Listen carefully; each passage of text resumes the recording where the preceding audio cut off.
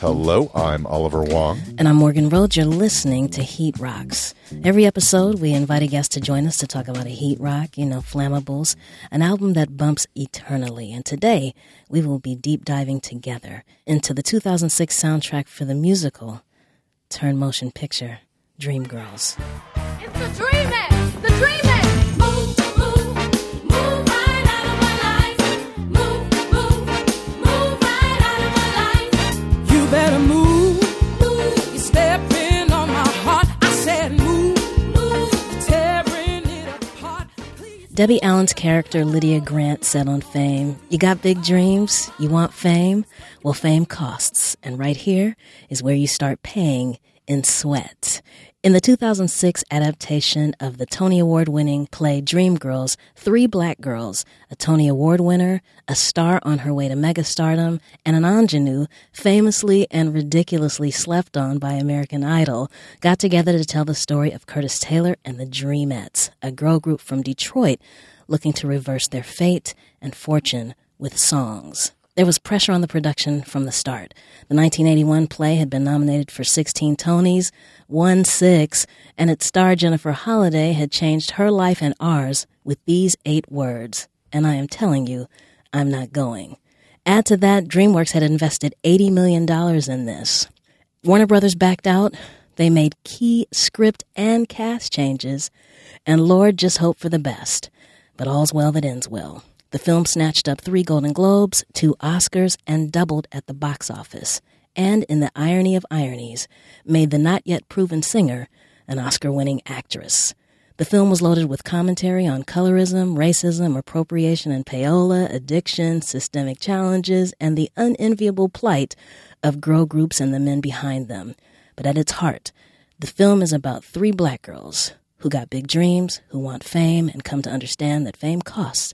And right here is where you start paying in sweat. I feel just like the Titanic. I'm always going down, down, down, down. You're stepping on my style. Yes, you are. Said move. I wanna breathe for a while. I wanna breathe for a while. Hey, baby. Hey. The Dreamgirls soundtrack was the album pick of our guest today, writer Tre'vell Anderson. Until recently, his prodigious scribing talent could be found at the Los Angeles Times, where Tre'vell was the entertainment reporter. But as of the late fall, he is the new director of culture and entertainment for Out Magazine. Congrats on the new post. Thank you so much. Tre'vell originally hails from the Low Country, a.k.a. Charleston, South Carolina, and I was hyped to learn that he majored in sociology at Morehouse. Shout out to Soch majors and shout out to HBCUs. Yes. He also has a journalism degree from some small farm school in the Bay Area. Tre'vell Anderson, welcome to Heat Rocks. Thank you all for having me. I realize that we are now about 70 episodes in, and we have yet to have discussed a musical. So before we dig into this specific one, I'm wondering from each of you, did you grow up listening to musicals? And if so, what were your jams back then? I love a good musical like today. I'm trying to think of like the first musical I could. Oh, The Wiz. Yeah. Would be my first musical. Loved The Wiz so much better than The Wizard of Oz. Ooh, shots. That's real, though. I know. Real. People are going to hate me for it. It's fine. But yeah, I mean, I just grew up in a household that loved singing and loved music. And so when you can combine that with entertainment and with films, it's the perfect kind of family gathering and bonding experience. Yeah. How about you, Morgan? My first musicals, I'm probably going to, age myself here, but I'm not going to get into any specifics of numbers, okay? But I don't have a clear memory of it, but my dad took us to see Pearly Victorious and then later Jesus Christ Superstar, and those were the big ones. After that, it just became, church and gospel-based plays because as is well documented on this show, I grew up churchy, so it became, the one that had the most resonance with me was Your Arms Are Too Short to Box with God. And then after that, Mama, I Want to Sing. And then after that, it was just church plays with the same plot.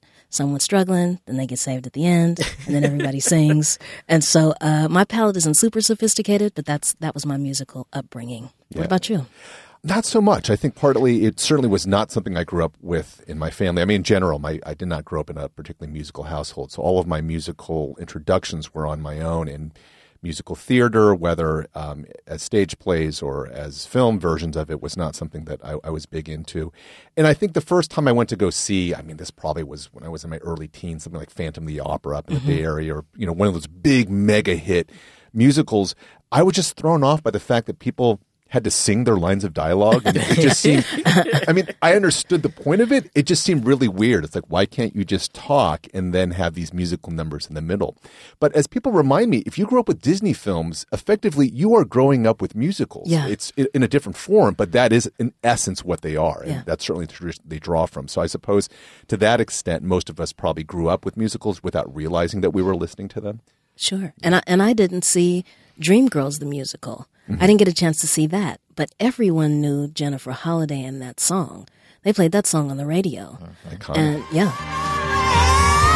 Living without you. I'm not living without you. You see, there's just no way. There's no way. Turn down the music, yeah, scream and shout. You can say what you want. I'm not walking out. So we have to ask, why Dreamgirls? Were you a fan of the original Broadway play? And what makes this album a heat rock with you? I think similarly to you, I was familiar with Jennifer Holliday and the song. And I knew that like Loretta Devine and Sheryl Lee Ralph were in the original Broadway play because they're just like Black icons, Yeah, right, in yeah. Hollywood. And so like I knew of that, but had never seen it. And so when the movie came around, I was like, oh, this is the moment for my generation, right, to absorb this. And I was a fan, obviously, of Beyonce because she's Beyonce.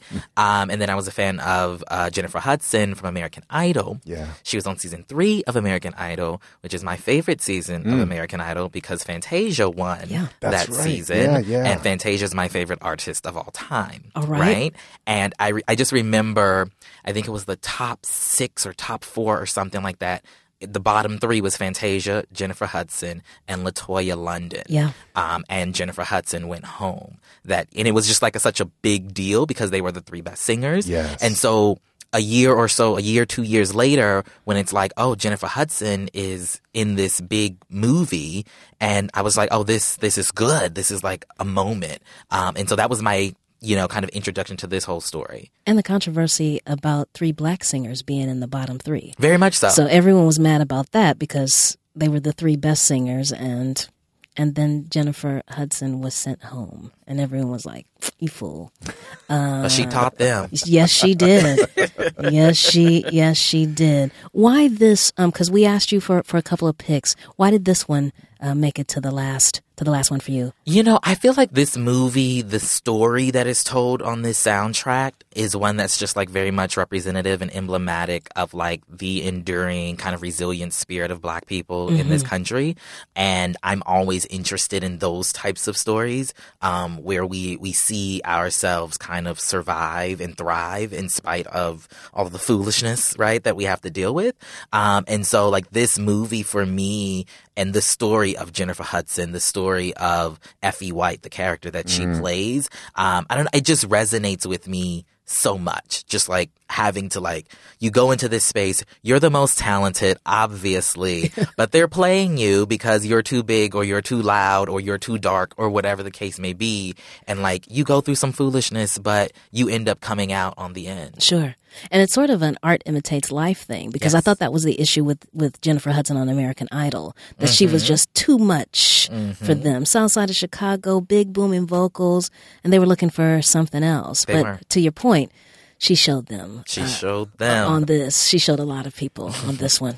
Morgan, as you were saying earlier, especially during the intro, that there was a lot of expectation that was put on this. I mean, the casting was strictly A-list. The film itself obviously had the history with the hit musical behind it. Yeah. So, I mean, this was not like a small thing they were rolling out. I mean, this is hundreds of $millions in production. Yeah. Well, maybe not quite that much, but it was a lot of money. Yeah. Big expectations. For each of you, what did you go in hoping for from the film, and what did you get out of it? I think for me, I grew up in the church as well. And so we love big singers. We like Yeah. strong, as I call it, we like singers. We Yeah. don't like just singers. We like singers, That's it. right? That's it. And like I wanted to make sure that the feeling was there. When you hear Jennifer Holiday's version of "And I Am Telling You I'm Not Going," you feel it you feel that energy, and that's what I was looking for. Yeah. And I think Jennifer Hudson, just the little bit of time that she had in the industry, I feel like she was just able to bring all of that to the role. And so for me, I was looking for that. I was looking for, with Eddie Murphy and Jamie Foxx, I was looking for those vocals. And I think ultimately it was just the energy. You wanted the right energy to be a part of the project. And everyone just seemed very committed to making sure this was like the best thing possible. Sure. The same. I was praying for Jennifer Hudson because I felt the pressure on her. I was like, you got the same initials as Jennifer Holliday. Your name is also Jennifer. Yeah. And I just thought, Lord, please don't mess up this song. Because the scrutiny is going to be so high on you because it's a big song. It's the biggest song of the whole thing. Mm-hmm. I thought this was going to be a star-making turn for Beyonce. It's 2006. Everybody thought that. Yeah. Destiny's Child is broken up. Yeah. You've released B-Day, or you're on your way to releasing B-Day. It's huge. And I thought, this is cute for them to bring Jennifer Hudson in. But I thought, this is it. Mm-hmm. This is where Beyonce becomes Diana Ross. This is what I thought. So I think I was as surprised as she anyone probably else. thought that too. Yeah. So this is what, you know what I'm saying? And then all the cast changes. This was supposed to be directed by Joel Schumacher, and he wanted Lauryn Hill to star in this. Oh, and then Whitney I didn't know Houston. that. Yeah. And they wanted Whitney Houston, but Whitney Houston was like, well, I want to sing Dina songs and Effie songs. And they were like, girl, that's not how this I works. guess. Yeah. So there was all this. Yeah, Usher was supposed to be in it. Wouldn't Whitney have been a little old for the roles? Sure. Given that these are supposed to be girls starting out in the industry? Yeah. I mean, no shade against Whitney, because obviously she probably would have killed it vocally. Sure. But I don't, and that's as a casting thing, that sure. doesn't make sense. But that's maybe where they were going. They're like, Yeah. whatever, makeup, she can sing. And Right. so, but it ended up being what it ended up. So I think it surpassed my expectations, and it surprised me that it became so big for Jennifer Hudson.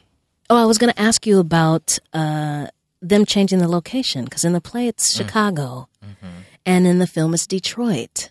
So I wanted to know if you felt like that was a nod to, like, they were really just trying to tell the Supremes. It was sort of a shout to, like, it's Dina, Diana. We're really trying to tell that story of that drama, because there's so many similarities. Obviously, there are some differences, but are these girls really supposed to be Diana, Mary Wilson, and Florence Ballard? What did you think about the change? I mean, I think that with a lot of these, semi-historical, movies, you want to have those nods. I think it was also like Detroit, much like Chicago, is just like a black city. And when you think back to that time period, you think of Motown, Sure. you think of black music. And so it seemed to fit the story, I think. And I think they also saw it as a way to kind of call back to that history in a way that having it in Chicago, you wouldn't necessarily be able to do so. Right. Motown for sure. And then if we can get into one of the songs sort of early, Cadillac. I thought the song was multi-layered because it's in Detroit. It's talking about this industry and also the status symbol of having a Cadillac. I got me a Cadillac. Cadillac. I got me a Cadillac car. Got me a Cadillac. Look at me, mister, I'm a star.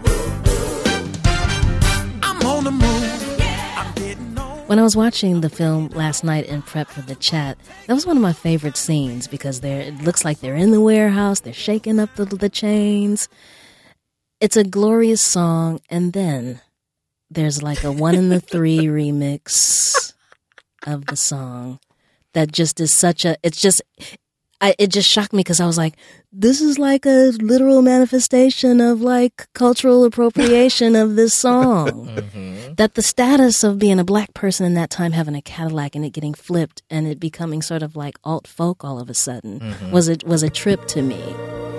Got me a Cadillac, Cadillac, Cadillac. Got me a Cadillac car. Oh, I've got me a Cadillac, Cadillac, Cadillac. Look at me, mister.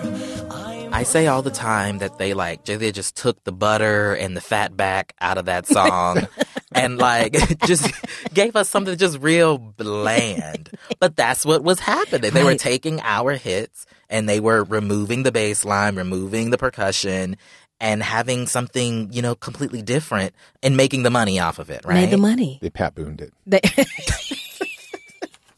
Shout out to Pat Boone. But I know what you mean. This was one of Eddie's songs, right? It was one of Eddie's songs. So can we talk a little bit? And let me proceed this by saying that we're supposed to be talking about the musical, but I think it's impossible in this case to divorce the music from the film and all those things. And Sure. so Right. this is kind of a hybrid episode, if you will, where we're sort of talking about both. But yeah, I think when Eddie Murphy was initially cast, at least my reaction was, oh, that's really at minimum interesting, because at that point, you got to remember, this is 04, 05 is when they started announcing this. Mostly Murphy had been known for like Shrek. Like he hadn't really done anything else besides it had been, a decade plus since Beverly Hills Cop and his big 80s Sure. career. So this was sort of like, well, that's kind of curious. And then when you saw him, it's like, oh, this is actually a really good fit for him in a lot of ways. And it always surprised me that he didn't do more coming out of this, given how much people wanted to see him win effectively. I was surprised by that casting too, because as far as singing goes, I mean, we had 1982's How Could It Be with the hit Party All the Time. Oh, party all the time. Shout out to Rick James for production.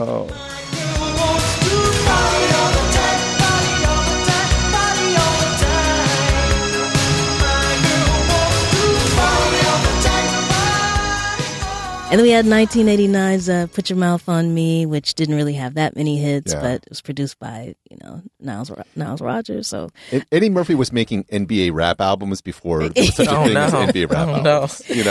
albums. However, he sang his face off in this film. I thought, given his particular and interesting skill set, I thought he showed up. He definitely showed up. Yeah. And he gave us range as well. Yes, I he think, in did. the different types of songs he was doing. I think that was a surprise also for me. I wasn't ready. I wasn't. I wasn't I don't either. think a lot of people were. No.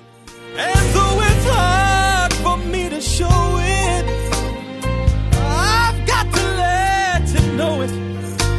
'Cause darling, I love you more each day. But the words got in my way. Oh, I meant you no harm. Let's get into some of the songs on here. I love, it's not my favorite, but one of the things that engaged me from the beginning is the beginning song, which is Move. You've got such magnetic power that just keeps holding me down. I feel just like a flower that you're keeping stuck in the ground. Oh, move right out of my life. Move it. Power. Listen. Sheer power. Jennifer Hudson bodies that thing. I like it because the thing you talked about gospel singers singing, it's like, we call it flat-footed singing. Yes. Right? Flat-footed singing. And just watching it last night, there's such an awareness. What I like about her in this role is that she embodies her body. I'm a big black girl and I'm singing, and mostly gospel singers when I grew up, we'd always say, if she's heavy set, she's about to kill it. She's stepping up. You want no skinny girl singing Precious Lord? She better be about 200 Hello. up there singing Precious Lord. So I just like her presence amongst the girls. And something that I noticed listening to it on Spotify is how low Beyonce's vocals are on here. Almost like they're trying to drive the point home that it was Jennifer first, and then when they make the decision to push Beyonce, then she goes to the back. But it's just one of those power songs where she comes out. I like how she's going from side to side. It's just confident. And it surprised me looking back at this, like, for somebody that just came from American Idol to step into this role with Beyonce, two Virgos, born a week apart, the same age, right? Beyonce September 4th, Jennifer September 12th. There's got to be clashing on there. But she's like, listen, I'm out here. And that to me is a power move. Yeah. I feel like she had to have just do some good praying, because, Beyonce's Beyonce, Yeah. right? I mean, she wasn't the Beyonce she is today, but she was already a star That's in it. and of herself. No doubt. And for Jennifer Hudson to be, to many people, a nobody, a loser, an American Idol loser, right? To come and you're starting off the movie with this. I just feel like it gave me what I needed. Yeah. It gave me what I mean. You could tell that she was ready for this moment that was about to come to her. With this song in particular, and I think this also speaks to a lot of the songs on the soundtrack, is that for a movie that is supposed to be set in the 1960s and drawing from Motown, whether it's set in Detroit or Chicago, either way, the music is supposed to be reminiscent, or the cultural moment is supposed to be coming out of that. Very few of these songs actually sound remotely Motown-ish. And I mean, this is, the original musical was written in the early 1980s, so it's not like it was going to be beholden to the musical techniques and styles necessarily of the era it represents. That all said, it always did kind of throw me that a lot of the songs on here were not, to me, consistent with the era it was meant to represent. And I don't know if that bothered anybody else. It wasn't like it bugged me per se, but it always struck me like, why didn't they make this sound actually like it is from the 60s? That's a good question. It doesn't really have the Motown sound. I think that's supposed to suggest Motown with I was watching Beyonce, some of her moves when she became the lead singer, and it's very Diana. Very much so. The way they spread their arms, Yes. the way they're, Right. all the stuff around that. The art direction, certainly. Sure. Yeah, but the costume. songs, Yeah. not so much. I also wonder about the utility of nostalgia. I feel like today, like, we really want nostalgia. Yes, I right. wonder if in 2005, 2006 I wonder if we were actually wanting the 60s. Yeah. Right? Versus something else, or something that was Right. that reminded us of it but wasn't quite that. Sure. But it's always real, so real. Always so real. When you're coming down.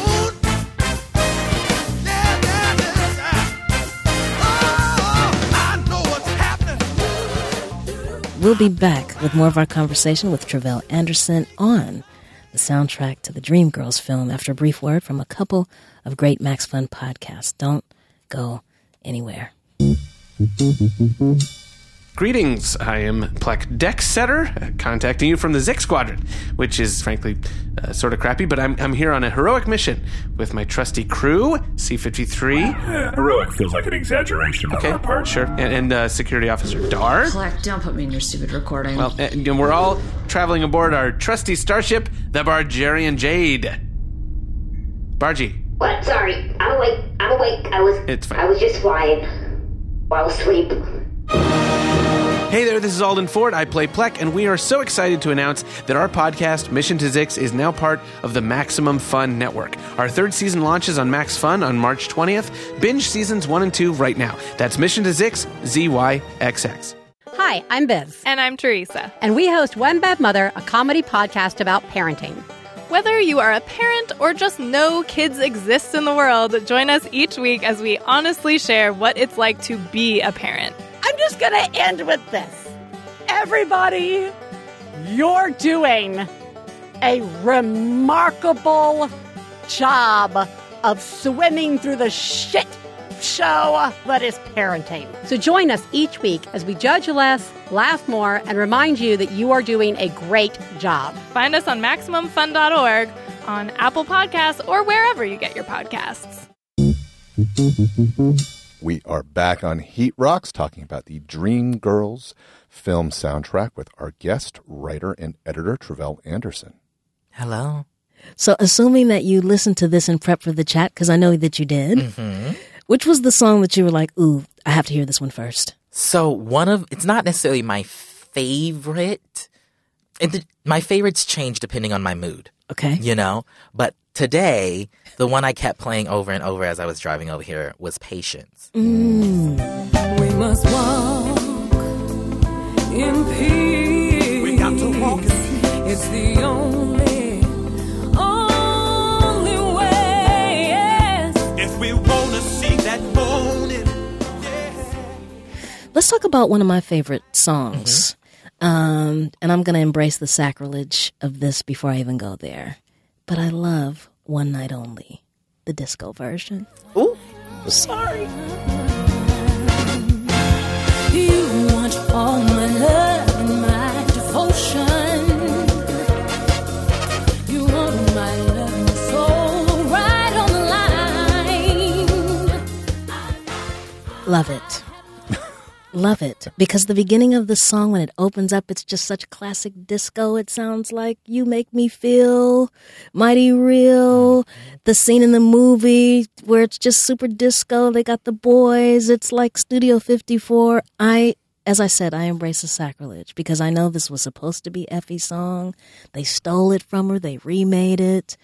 But it's such a tempo change and a genre change for this film. This is a good, taking a song from someone and turning it into something good. Yeah. Like, what they tried to do with Cadillac Car, when they did the white version of it.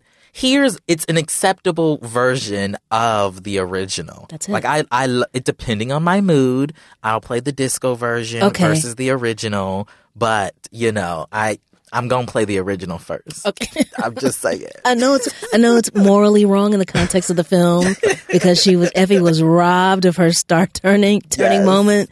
But that disco version is just so hot to me. It's so good. And what it says, I think, about the changing of the times and where they're going. And as much as we want to just like poo-poo on Jamie Foxx's character, he was a shrewd business mind. He may have been like, awash in controversy and just evil tactics, but he knew the business. Yeah. And I thought this was smart that he was moving, with the times. And then we had talked, I forgot what show it was, but we talked about people poo-pooing on disco. We ended up talking about the politics and the racism of people hating on disco. Homophobia too. Yeah, homophobia and the precursor to house music. So I like that because I'm a dance music kid. So that's I my love thing. that you had that Sylvester reference. Yeah, Sylvester. There you I live for it. We actually have not, I think, talked enough about the biggest song on this album in terms of, we've obviously been referencing and I'm telling you, but what is it about Hudson's performance here that is so memorable? It's obviously just the power of it is I think clear, but what else beyond it? And I remember when this song came out and I'd probably heard it on the radio before I'd seen it in the film. And Travell, you were mentioning earlier that you listened to the soundtrack more than you watch the film, but that if I have this right, you were saying that you think about the scenes when you're listening to it. And for me, the moment of the song, and this happened when I was listening to it this week, where it's towards the climax where she's doing the and you part and she's pointing in the film, which I always see, I still get that chill running up my spine. And it's been, 12, 13 years since I saw the film. And you just gonna love me.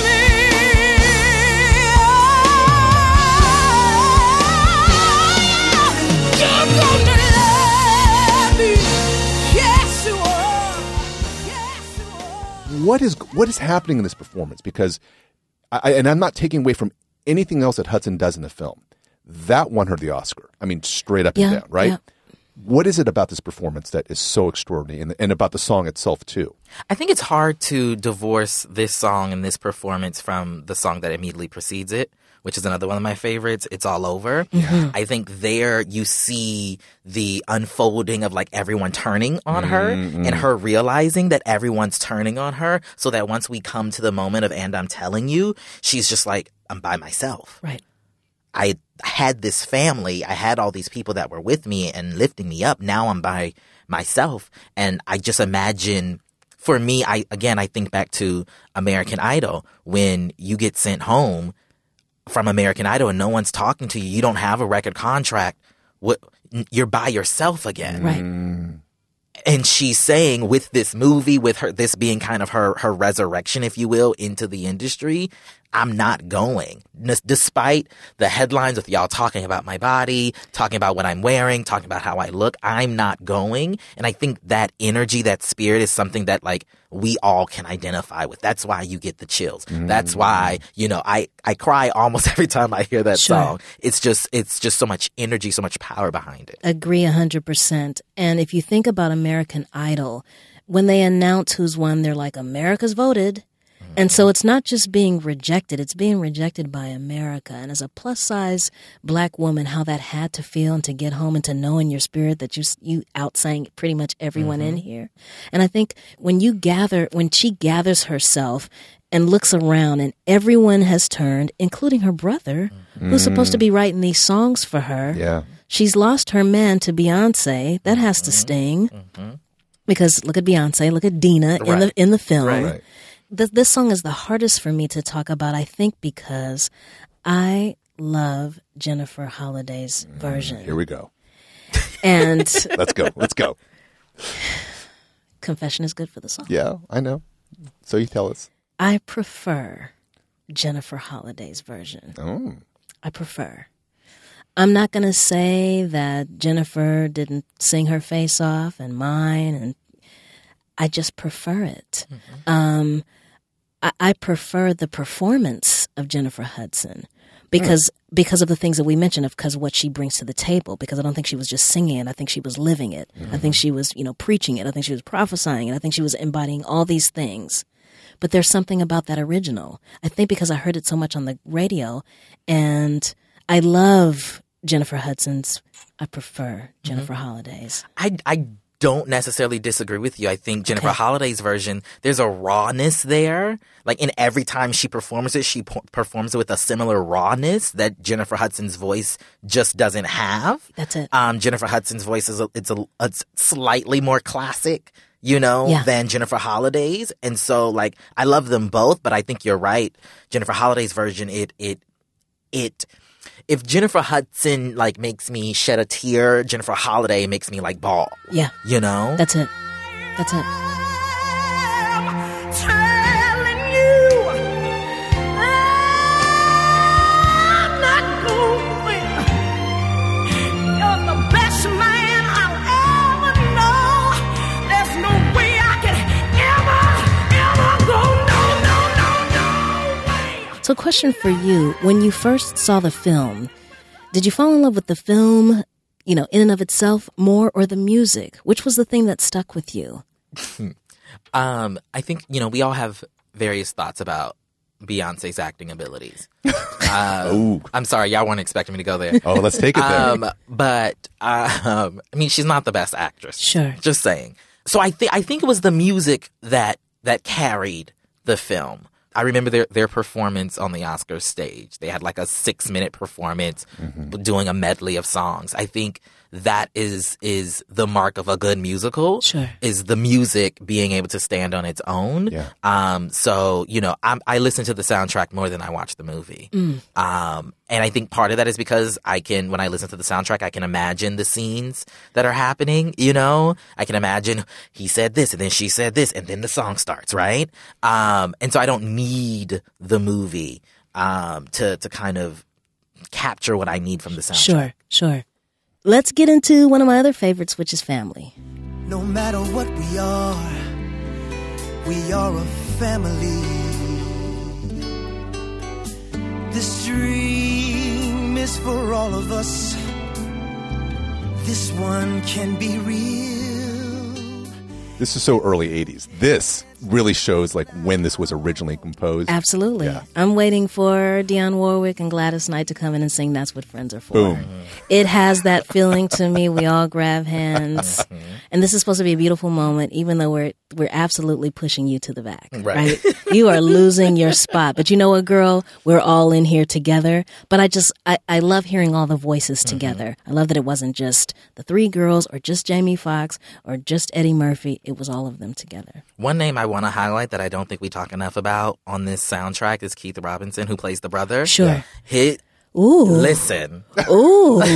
Listen. Like, I just think the harmonies are on point. The emotion is there. And I think he is one of those people who, I guess because he's not somebody that we know, somebody who's not, shiny. Sure. He kind of falls to the background, like Anika Noni Rose, like Sharon Leal. Yeah. But his voice in particular, I think, on Step Into the Bad Side, he stands out. On this, he stands out. On the deluxe version of the soundtrack, he has this song right before I Am Changing, in which he and Jennifer Hudson are doing a duet. Oh yeah, beautiful. It's just so wonderful. It's so wonderful. And I didn't know of him before this. Yeah. I just didn't know of him, but he sang too. And let's not sleep on Anika Noni Rose, because she was the Tony winner. She was the one that came in with the verified acting chops. Very much so. And I loved her character, and I especially love when she lets Eddie Murphy's character know that Laurel is moving on. Yes. Laurel's got to go. Laurel's got to go. Your fire track on here. My fire track on here, I have to go to, I think I'm going to give it to Step Into the Bad Side. Okay. I'm going to give it to Step Into the Bad Side. Okay. Just because I just love again, when I listen to that song, I see the performance of it happening. I see Jamie Foxx and Keith Robinson and Eddie Murphy at the beginning saying that we've got to do things differently. Right. Like we've got to do, and then the music starts, and then they're at the Apollo with the song, and then Jennifer Hudson and Anika Noni Rose and Beyonce, they come out with tambourines, and they've got this whole thing behind. It's a moment, and I think it's just like, it's hot. Step into the bad side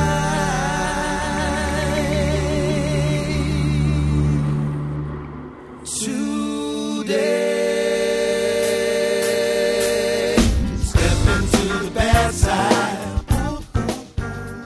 It is a moment, and it is our introduction into the scene, introduction to the background of music and how, you have to adapt to the times. And I think it's a star turn for Eddie Murphy, because Eddie Murphy came out swinging. Very much so. And again, let's just talk about how I just really wasn't expecting him to reach this peak vocally. It was a pleasant surprise, but I expected to be underwhelmed, and I was not. Hey, listen, he came swinging. He came, and his acting. He gave me, he gave me Junkie, and he gave me over-sexualized R&B star with the conch and all that. Yes. Man just stole my woman from me and took her down to Tennessee. She was the best girl I ever knew. If it wasn't for him, she'd still be true. Always been a good man that's been sad. When I touched the man, he wish he would dead. And like him, make good men mad. On the day I'm gonna be bad. We ask our guests sometimes to describe the album in 3 words. If you had to describe this album in 3 words, what would they be? Emotional, strong, familial. Ooh, I like that.